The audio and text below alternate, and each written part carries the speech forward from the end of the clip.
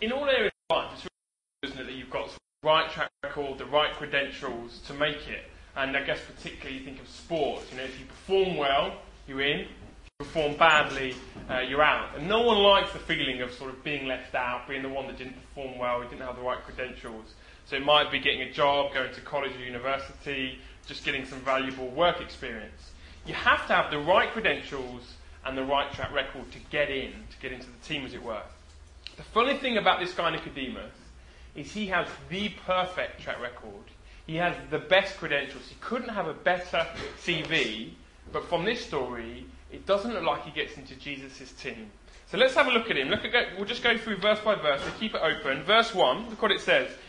Now there was a man of the Pharisees. Now the Pharisees are like the big wigs in Israel. They're like the Jewish religious leaders. They're like the top flight Jews. So, if you wanted to know what you should do as a Jew, you probably go and talk to the Pharisees. I like to think of them as, Premier League versus Championship. And the Pharisees are Premier League, and everyone else, all the normal Jewish, or anyone who's a God-fearer, is like a Championship. They're the top flight people. Everyone else aspires to be like them. So they were hard-working, they were good fathers, they were faithful husbands. They did all the right things. They recycled their glass bottles, they drank fair trade coffee, they gave blood and all those kind of things. What good people do. They're moral people. If anyone was going to be first on Jesus' team sheet, you'd bet your life it'd be a Pharisee. Well, that's what people thought anyway. And not only that, look at verse 10. Jesus gives them really high praise. You are Israel's teacher. So Jesus knows this guy. He's not someone that's not known. He's Israel's teacher. He's one of the leading theologians or teachers or preachers in all of Israel. And so Jesus gives him this high sort of acclaim. So following the analogy through, it's as if he's Alex Ferguson or Jose Mourinho or Arsene Wenger. He's one of the big guys in Israel, the big kind of top elite people. Everyone paid attention. What does he do? Our team will follow and do the same kind of thing. Finally, though, look at verse 2. He came to Jesus at night. I wonder why John tells us he came at night. I wonder why he tells us that. And not only that, we'll come back to that. Look, carry on. It says, Rabbi, we know you're a teacher who's come from God. No one can perform the miraculous signs you're doing if God were not with him. You see, he's got all these credentials, Nicodemus, but he's also pretty humble, isn't he? He comes to Jesus and he says, you're this amazing person sent from God. You must be, because I've seen all the miraculous signs you're doing. So Nicodemus has it all. Now you all know this person. They're good at sport, they're good at music, they're good looking, life's amazing. And then you know what the worst thing about these people? They're really nice. And then you're like, oh no. He's got everything. He's really nice, he's gentle, he's humble, he's caring. And then he's got all the amazing attributes. He plays 5 musical instruments, 4 of which I've never heard of, and all that kind of stuff. This guy has absolutely everything. He's got everything you could ask for. And Jesus says to him, verse 3, in reply, Jesus declared, I tell you the truth, no one can see the kingdom of God unless he is born again. So it's an abrupt start. This guy's got everything, and Jesus doesn't exactly, treat him nicely, you could say. But let's come back to verse 2. Why did he come at night? I think he comes at night because he doesn't want other people to see him coming to Jesus. He's slightly nervous. What happens if my other Jewish leaders, the other Pharisees, see me going to Jesus? What are they going to think of me? You could say for Nicodemus, the jury's still out. I don't know what I think of Jesus. I think he's from God. I've seen the miraculous signs. He says that. But the jury's still out. I'm not sure what I'm going to do. And I'm not sure the consequences. If I do follow this guy Jesus, what are the consequences? So he's a bit nervous and he comes at night. He's pretty apprehensive. And maybe I wonder if you're a bit like Nicodemus today, or have been during this intro course. The more you've learned, or the more you've discussed, you think, you know what, I think Jesus is who he said he is. He did what he did on the cross for my sins, and he rose again. I think that's all true, but I am like Nicodemus. I am apprehensive, I am nervous, and one of your biggest questions is, what happens if I do throw my lot in with him? What will people think of me? What will my family and friends think? What would it mean for my life? And you know what, the encouraging thing for you, if that is you, is that Jesus wants to encourage and take Nicodemus on a journey and says, I'll take you right where you are now, even if you're nervous, apprehensive, that's absolutely fine. He wants to help Nicodemus along. But then Jesus says to him, I tell you the truth, verse 3, no one can see the kingdom of God unless he is born again. Now, Nicodemus doesn't even finish his introduction. So he's just doing a nice polite greeting. You're a man sent from God. I've seen all your miraculous signs. And then Jesus comes with this forceful sort of, he must have knocked Nicodemus for 6. He hasn't even mentioned the kingdom of God. And Jesus goes straight in there. And he cuts to the chase and he basically says this to Nicodemus. Unless you start again, you'll never get in. Unless you start again, you'll never get in. That is the entry requirement. That is the only entry requirement into the kingdom of God. The only one that matters. You see, there are a few Jews in Israel at the time that had that better CV than Nicodemus. If anyone was going to be accepted, they thought he would be. But Jesus says, unless you, Nicodemus, start again, you'll never make it. Now, Nicodemus is caught off guard, obviously, because he's just having a nice conversation, and Jesus comes in with this.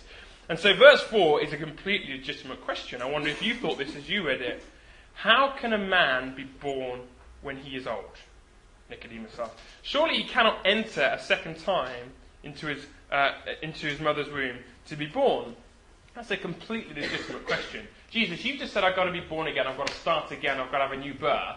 Well, I'm an old man. How do I do that? And so Jesus does what every sort of bad teacher, you could say, does when the class doesn't understand. He gives them a really complicated answer. Look at verse 5. Jesus replied, I tell you the truth. No one can enter the kingdom of God unless he is born of water and the Spirit. Flesh gives birth to flesh, but the Spirit gives birth to spirit. You should not be surprised at my saying this. You must be born again. The wind blows wherever it pleases. You hear its sound, but you cannot tell where it comes from or where it is going. So it is with everyone born of the Spirit.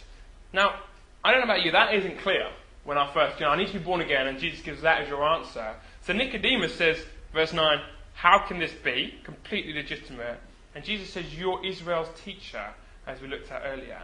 I.e., Jesus mentions a few things in there, and the two main ones are this idea of water and spirit, and then he mentions wind as well. As Israel's teacher, someone that knew all of the Old Testament back to front, he should have known what Jesus was getting at.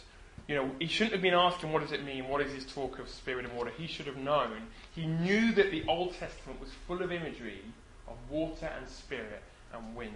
Anyone in that day who knew their Old Testament would know that. So let me give you two examples from two prophets in the Old Testament. Look at this from the prophet Jeremiah. The day is coming, says the Lord, when I'll make a new covenant, that's like a new promise or a new relationship, with the people of Israel and Judah, that's the people of God. I will put my instructions deep within them, and I will write them on their hearts, and I will be their God, and they will be my people. He says there's going to be a new covenant, a new relationship, a new type of relationship with God, where I will do something deep within people's hearts. What does this look like? Look at Ezekiel. For I will gather you from all the nations, so the people of God are in exile, they're all over the place, and bring you home again to your land.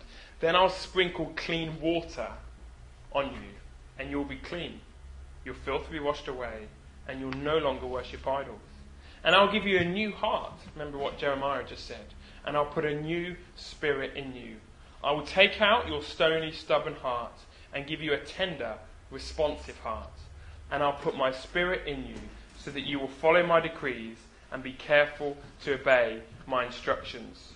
So both Jeremiah and Ezekiel said there's going to come a day when God will do a new thing with his people, and it will be of the heart. And it will be represented by, what does it say, a sprinkling of clean water and the Spirit. So the sprinkling of clean water, you could say, is God says to his people, I'm going to do something new, which will mean you'll have your slate wiped completely clean. You'll have a fresh start. Everything you've ever done previous that you regret, that is sinful, that you just think, I wish no one knew about it. God says, I just wipe that slate, I sprinkle it with water.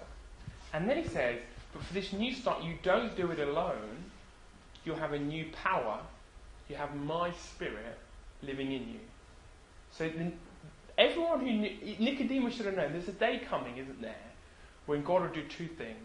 It will represent by water. He'll wipe away sin.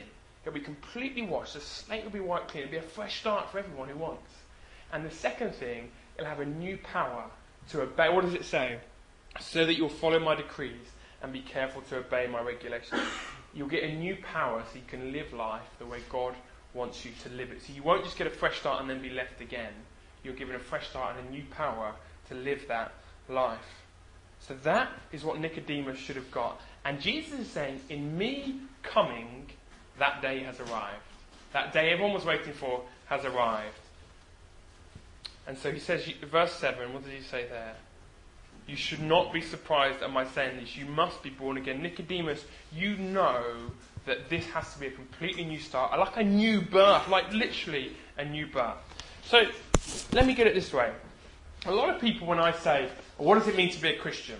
They'll give these kind of answers. Well, Steve, to be a Christian is to live a good life. That's what it's to be a Christian. Basically, you live a good life.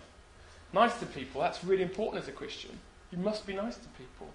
I mean, if anything's going to get you into heaven, into God's good books, I bet being nice to people's got to be high up there. I was baptised. That's really important. Or maybe, no, I wasn't baptised, but I was christened as a baby. That gets me in to God's team sheet. I give blood. I remember one vicar saying, he asked someone, why should you get into heaven? And the guy said, because I give blood. Why'd you get into God? Let me in. Why? I gave blood. I go to church, particularly at Easter and Christmas, because that's when we go to church in England. I read my Bible, Psalm 23, when it's really hard, I have a shepherd in life who will guide me through the valley of death. I know a few things from the Bible, I read it. I say my prayers, particularly when it's tough, particularly when life sucks. I might not say them all the time, but when I go through a hard patch, I'll speak to you, God. I've said that, God. Surely that makes me a Christian. But basically, the big answer people give me is, Steve, I've tried to live a good life. Does that not get me in? And Jesus is saying to Nicodemus, who had all the credentials, that doesn't get you in at all. None of those credentials get you in. The only thing that gets you in is if you have a brand new heart, if you have a new start, if you have that slate white clean, the sprinkling of water that says your sin is forgiven, you can enter God's presence, you can come before Him as a clean person, and that you have a new power to live life for Him. This is all junk in Jesus' books. That doesn't get you there. It counts for nothing. You have to have a new birth. Put it this way.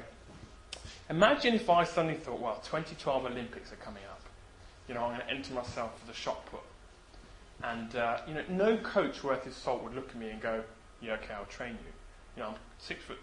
I know I have enormous biceps, but I'm basically not that strong compared to a shot putter, and all the rest of it. I just don't have the physique. I could have the best coach. I could build up my body a bit more. I could develop a spin on a penny to throw this thing.